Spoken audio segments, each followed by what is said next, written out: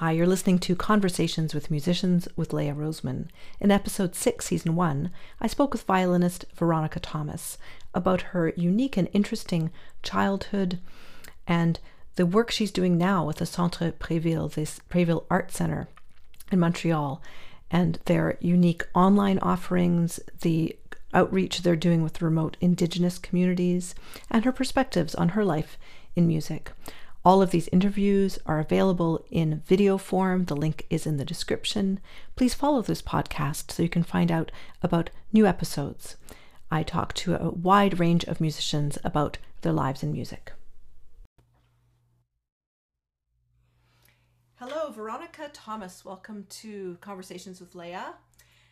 I'm so excited you're here and I have so many questions.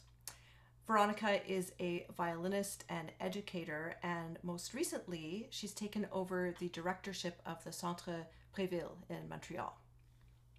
So that was started by your mom, and I want to talk quite a bit about that, as well as your upbringing and all kinds of other music and violin stuff. So tell us about how your mom got this center started and the legacy.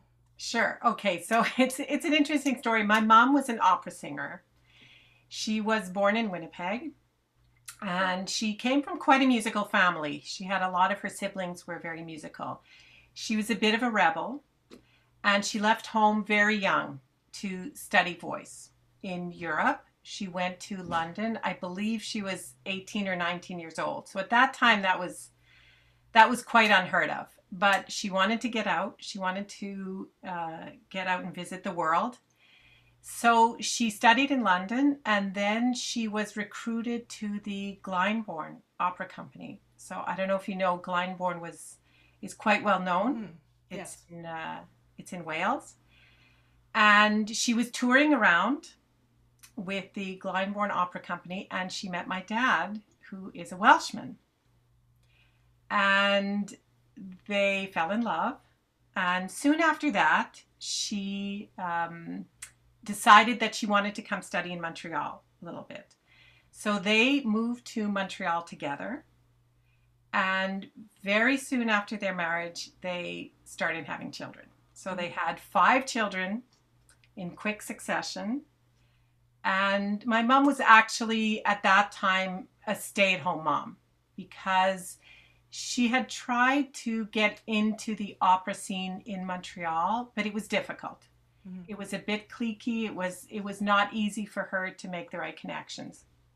So she was a stay-at-home mom, and she always had a side of her that was an activist. So she, started working a little bit with the school board. She was actually responsible for one of the 3 women who were responsible for the first French immersion programs here in Quebec. So let's say when I was a kid, we had piano lessons. We had a piano teacher coming to our place to teach all 5 of us. Mm-hmm. And, we were kind of involved in whatever, cultural activities were around, but they were few and far between. We were living on the south shore of Montreal, where I still live. And, it was kind of a barren wasteland for cultural education. So she said, I'm going to start a program. Mm-hmm. I have friends. I know of people who would be great teachers. So her idea was to use the public schools, okay? She said, look, these public schools, it's the taxpayer who are paying for them. They're not being used on weekends. They're not being used during the week after school. So they should allow us to use these premises for free. We're going to come in on a Saturday. We're going to open this up to the community. We're going to have all kinds of teachers from around that I'm going to recruit. And that's how it started. And the reason it's called the Préville Fine Arts Center is because we started at Préville School, which was our elementary school. So it started in 1974. I was 8 years old, so you can do the math. Forget how old I am now. And it grew really, really quickly. So within the first 2 years, it just blew up. And we actually had to change location to go to a nearby Cégep because we had, I think, over 1,000 students in the 3rd or 4th year of running this Wow. program. So was it So mostly music at that point? Or it all? was mostly, no, not only music. That's why it's called the fine arts. So it was a Mhm. lot of music, but there was also art, Mhm. visual arts. There was dance. There was theater. So what her idea was a kind of one-stop place for families to come. So let's say your little boy wanted to take an art class and your daughter wanted to take a piano class and the mother wanted to sing in a choir and the dad wanted to, I don't know, learn electric guitar or something. There would be something for everybody, right? And the idea was that the family would come together and spend the whole day there and then, partake in all kinds of cultural activities. So when did you start taking violin? Was it through the center? It was through the center. So I had taken piano before that. Mhm. And when the center started, my mom basically said to the five of us, choose an instrument, choose a different instrument. Fantastic. So it was just like, honestly, I was just like, I don't know, violin, maybe. So uh, I started the violin at the center, so I guess I was 8 or 9 years old, which is already a little bit late. Mhm. And I think my first 3 years were a bit iffy. I didn't really have a teacher who was very serious. I didn't really get into it. And it was only at 12 years old when she hired a teacher called Ratcha Sabajan, Mhm. who was a new immigrant, and he had been teaching at the Moscow Conservatory. Mhm. I'm not sure what the reasons why he came to Montreal, but he arrived here, and my mom met him and scooped him up and said, "You're going to teach with us." And so it was really when I was 12 years old that it started the actual rigorous training that we Mhm. know to be able to get to a professional level. So I am eternally grateful for that because it allowed me to have the career that I had. Mhm. Yeah. So was it just a lot of etudes and scales right off the bat with Oh him? yeah, he was a taskmaster. Mhm. I mean, it was, yeah, he started right away because I think I had, I guess I had some kind of natural ability. And Obviously. he saw that in me and he said, okay, if you're going to do this, Mhm. we're going to start now because you don't have any time to waste. Mhm. So yeah, he was a taskmaster. I mean, books and books of etudes, the Shevchik, I had like 6 or 7 books of technique, pure, and then of course we started on the Bach and the concertos it was quite something. So I noticed that you competed a lot in music festivals when you were younger, Yeah.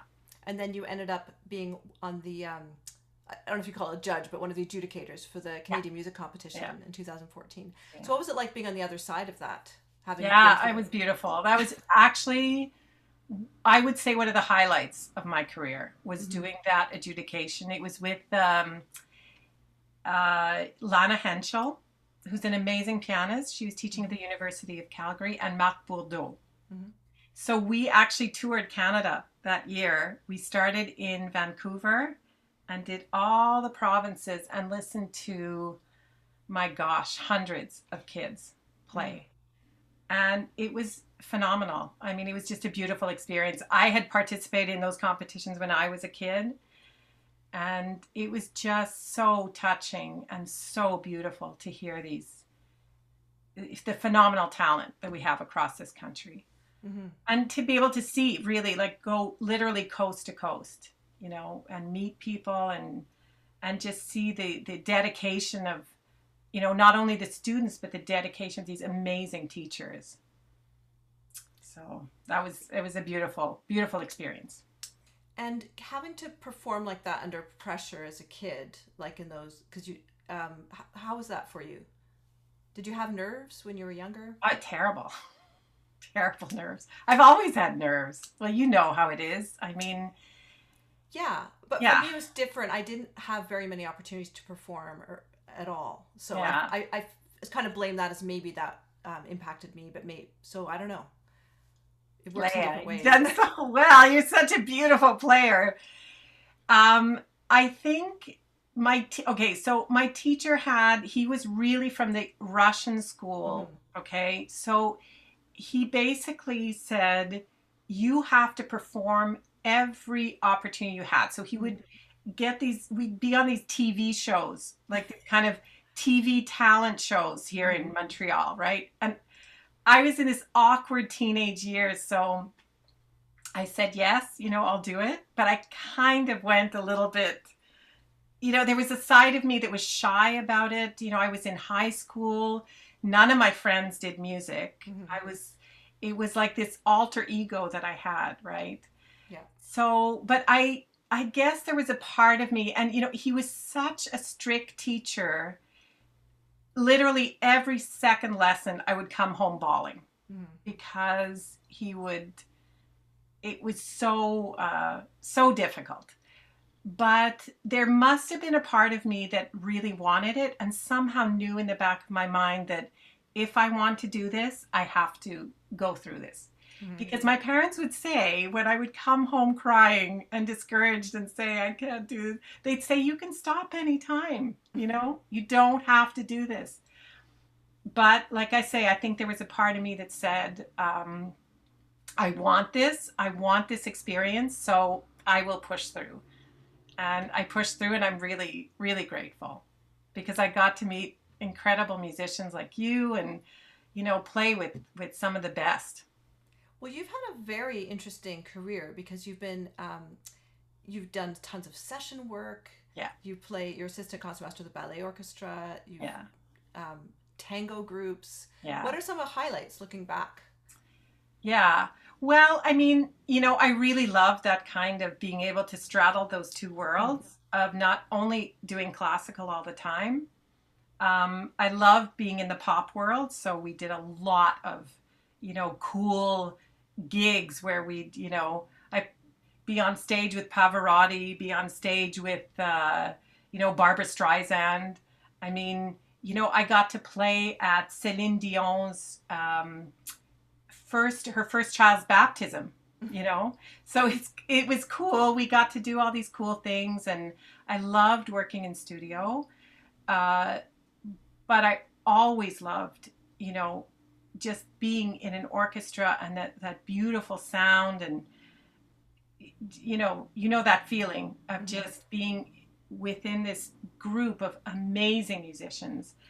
I mean, I have to say one of the highlights was for me playing tango music because I did get to play with some absolutely phenomenal musicians. So I played for years with this Argentinian pianist, Victor Simon. And we got to do some amazing concerts all around. We traveled around and we recorded. And that for me, for some reason, tango music was, I guess, I felt very at ease playing that kind of music. Maybe because there's almost a bit of a gypsy feel to it. And I felt it came very naturally to me. So you could be a little bit wild, didn't always have to be absolutely perfect. Where in the classical world, every single note and intonation wise is so precise. I think in the tango you can be a little bit freer and just let yourself go. And you want a bit of edge too with tango. You need the edge. Yeah, you need a bit of wild. But if you're sometimes a couple of notes are a little bit off, it's not so bad. So it was really, that was a blast. So I know you've done a bit of teaching over the years. So do you feel like you do things differently as a result of your experience with the way you were taught that you? Yeah. Well, I'm sure you know this too, that it's like how we raise our children a lot the way we were raised. I feel that teaching is a lot like that. That even it's subconscious sometimes, right? That I remember, coming out of some of my lessons so upset and so angry with my teacher and saying, if I teach, I'm never going to teach like that, right? But unfortunately, I think I ended up with a lot of influence from my teacher, which are the good and the bad, right? I had the kind of idea of a bit of a rigorous training, which we know that we need on the violin. And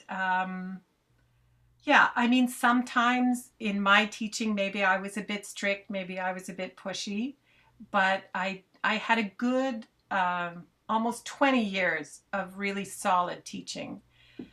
And I don't think I produced any major talents in the music world, but I know that years afterwards, I have met former students.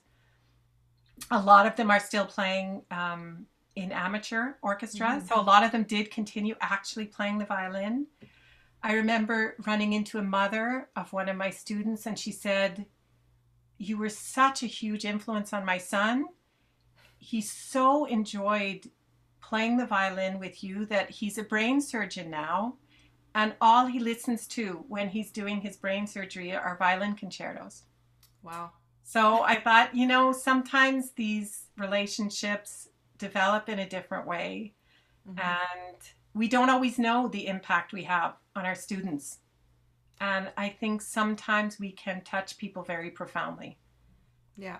There's actually an interesting link I find with biomed and music. And absolutely. A huge number of my students have gone on. And actually some of the people I'm teaching now are doctors. Yes. Well, you know, it's funny you say that, because when I was growing up, in Savajan's class, there was this superstar, okay? His name was Raymond Thibodeau. And I remember, you know, I would just watch him play. Like, he'd play the 24 Caprices in one concert, right? One of those crazy guys who would do that. And he was just like, I mean, I idolized him. And everyone was saying, well, this is going to be the superstar. This is going to be the guy. And actually, I believe sometime in his 20s, he just switched and said, no, I'm becoming a doctor. Mm-hmm. And he became a doctor. I think he continued to play. But there is, and you know, here in Montreal, I don't know if in Ottawa, but there's actually an orchestra made up only of doctors. That is interesting. I think it's called I Medici or something. Or okay, yeah. I believe that's the name. So they're all doctors, and they're all actually really amazing musicians. Mm-hmm. So these are people who could probably have gone on to a professional music career. But yeah, it certainly is interesting. It's interesting. And I think during this pandemic, we're speaking here during this time, yeah. I think a lot of people have taken up music, yeah. or for the first time, or they're coming back to it. That's what I have noticed. Yeah. And it provides such a wonderful connection and solace and purpose, you know. Absolutely. But I think for people that are amateurs, they don't have the pressure we have as professionals to be perfect. They can just enjoy, they can just play whatever. Yeah. And I think that's probably why, you know, a lot of people don't opt to go into music professionally, because they know, like. Yeah, absolutely. Absolutely. And sometimes we can be a little bit jealous of the amateurs. Yeah. And say, if only we could always enjoy just, and not have to think about, you know, the money-making part of it. Because it's hard, right? Mm-hmm. We know how it's not always easy. And how somehow people have an idea that you do that as a career. You know, what is your real job, right? How many times was I asked, okay, well, you're a musician, but what's your real job? Mm-hmm. And yeah, I think it's wonderful. And I think that the more amateur, there's a lot of high level amateur groups out there, because I think a lot of people are smart to say, maybe I'm not going to push it to try the professional route. So in your family, like, did your mom have you guys singing together in harmony? Did you guys jam? Yeah. We did a lot of singing. Mm-hmm. I mean, it was funny because she was the kind of mother who would say, you know, perform. Like, she'd always push us to perform at family gatherings and stuff. And we really didn't want to.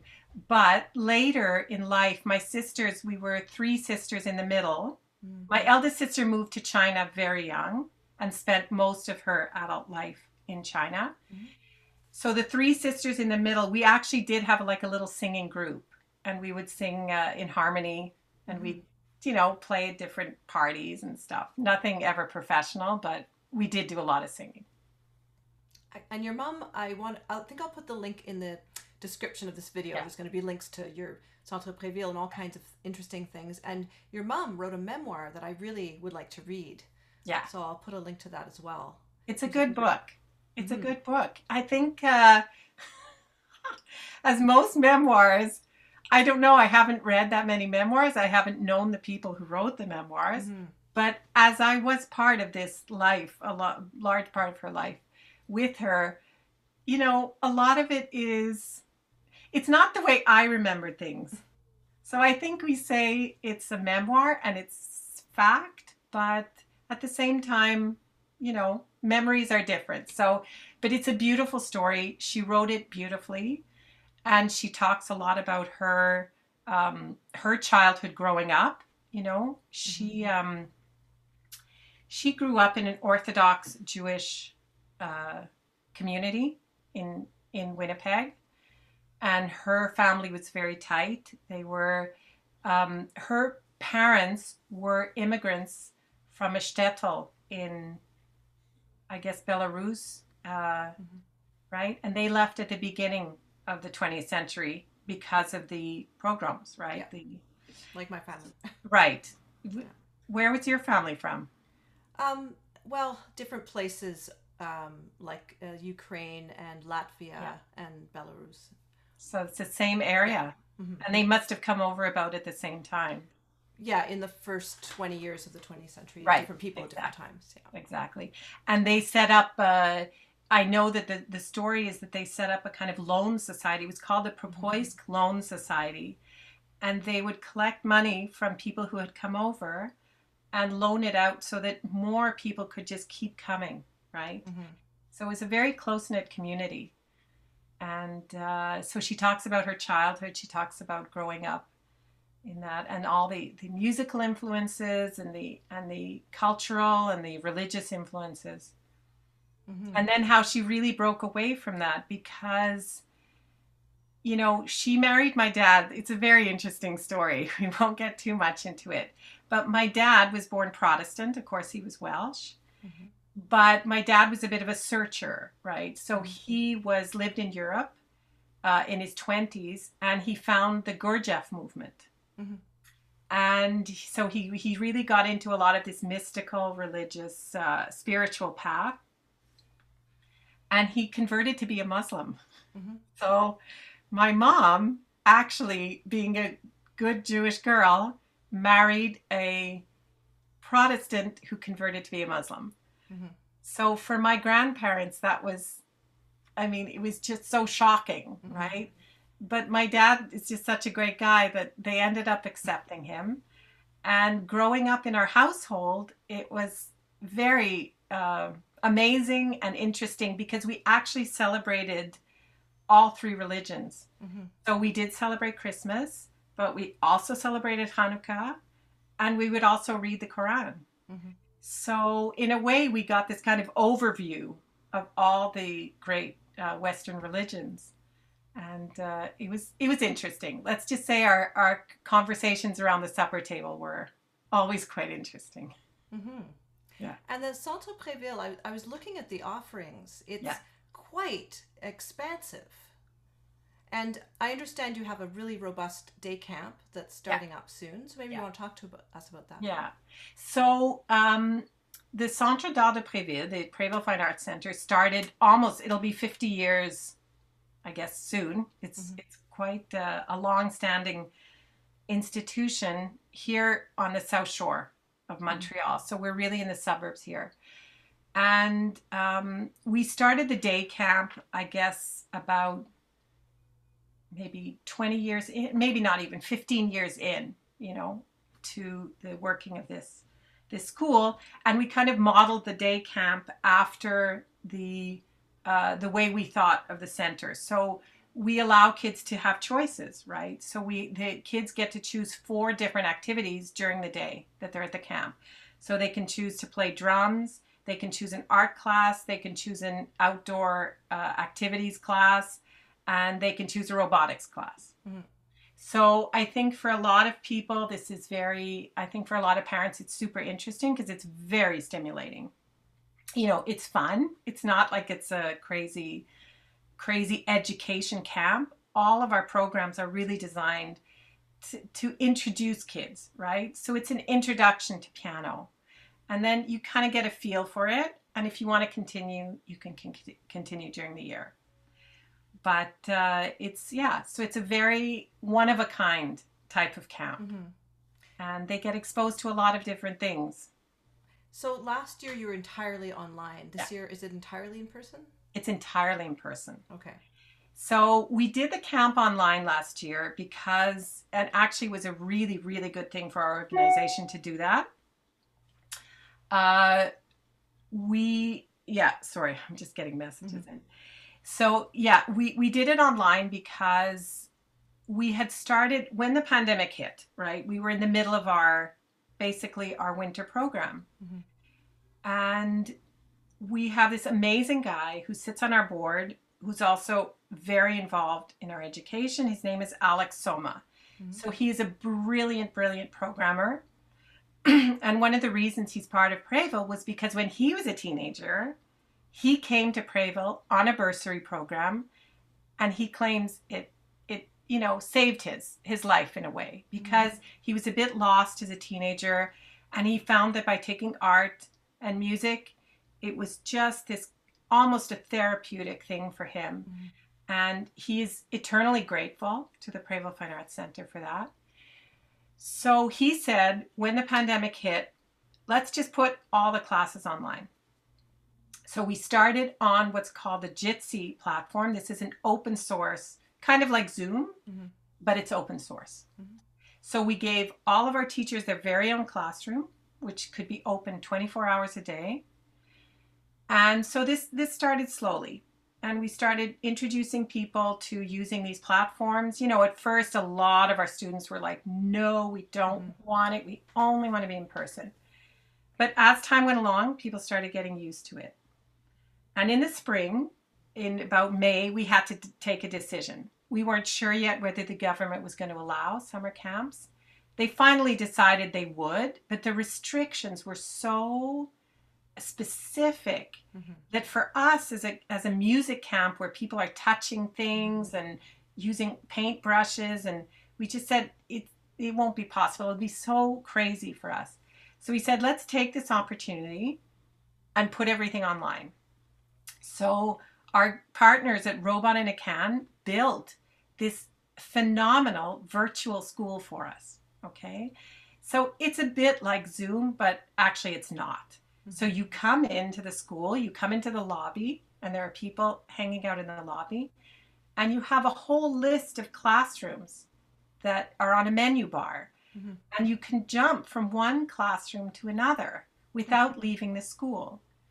Once you're in the school, you have one password, and that's it. So we just thought, we're going to try this. It was brand new for everybody. But it was wildly successful, because what we had is not only could the kids easily go from one class to another, but the teachers were collaborating together. So teachers would come to the lobby and say, hey, have you seen this teacher? And they say, well, go to the classroom. And they just basically jump from one virtual classroom to another.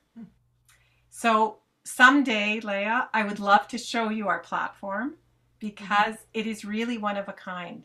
And most educators who see this platform say, we need that, mm-hmm. right? Because it just simplifies everything and makes things so much easier and more accessible. So after the first week of camp, it was just second nature to be in this space, right? Mm-hmm. And people were collaborating, and we were seeing, it's pretty amazing. Like little kids would come in for their class in the morning, and sometimes they'd come back in the afternoon just to hang out in the lobby and do their artwork, because there was people in the lobby having a jam session or something. So it was a really, really cool feeling.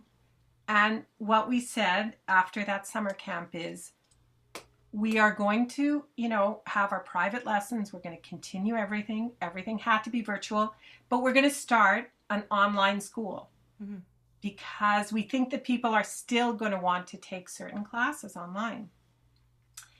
So we worked like dogs. And I have to say, I just have to mention, because you know her very well, Heather mm-hmm. Schnarr, our good friend. She came on in the spring, mm-hmm. in May, And she has just been phenomenal through this process.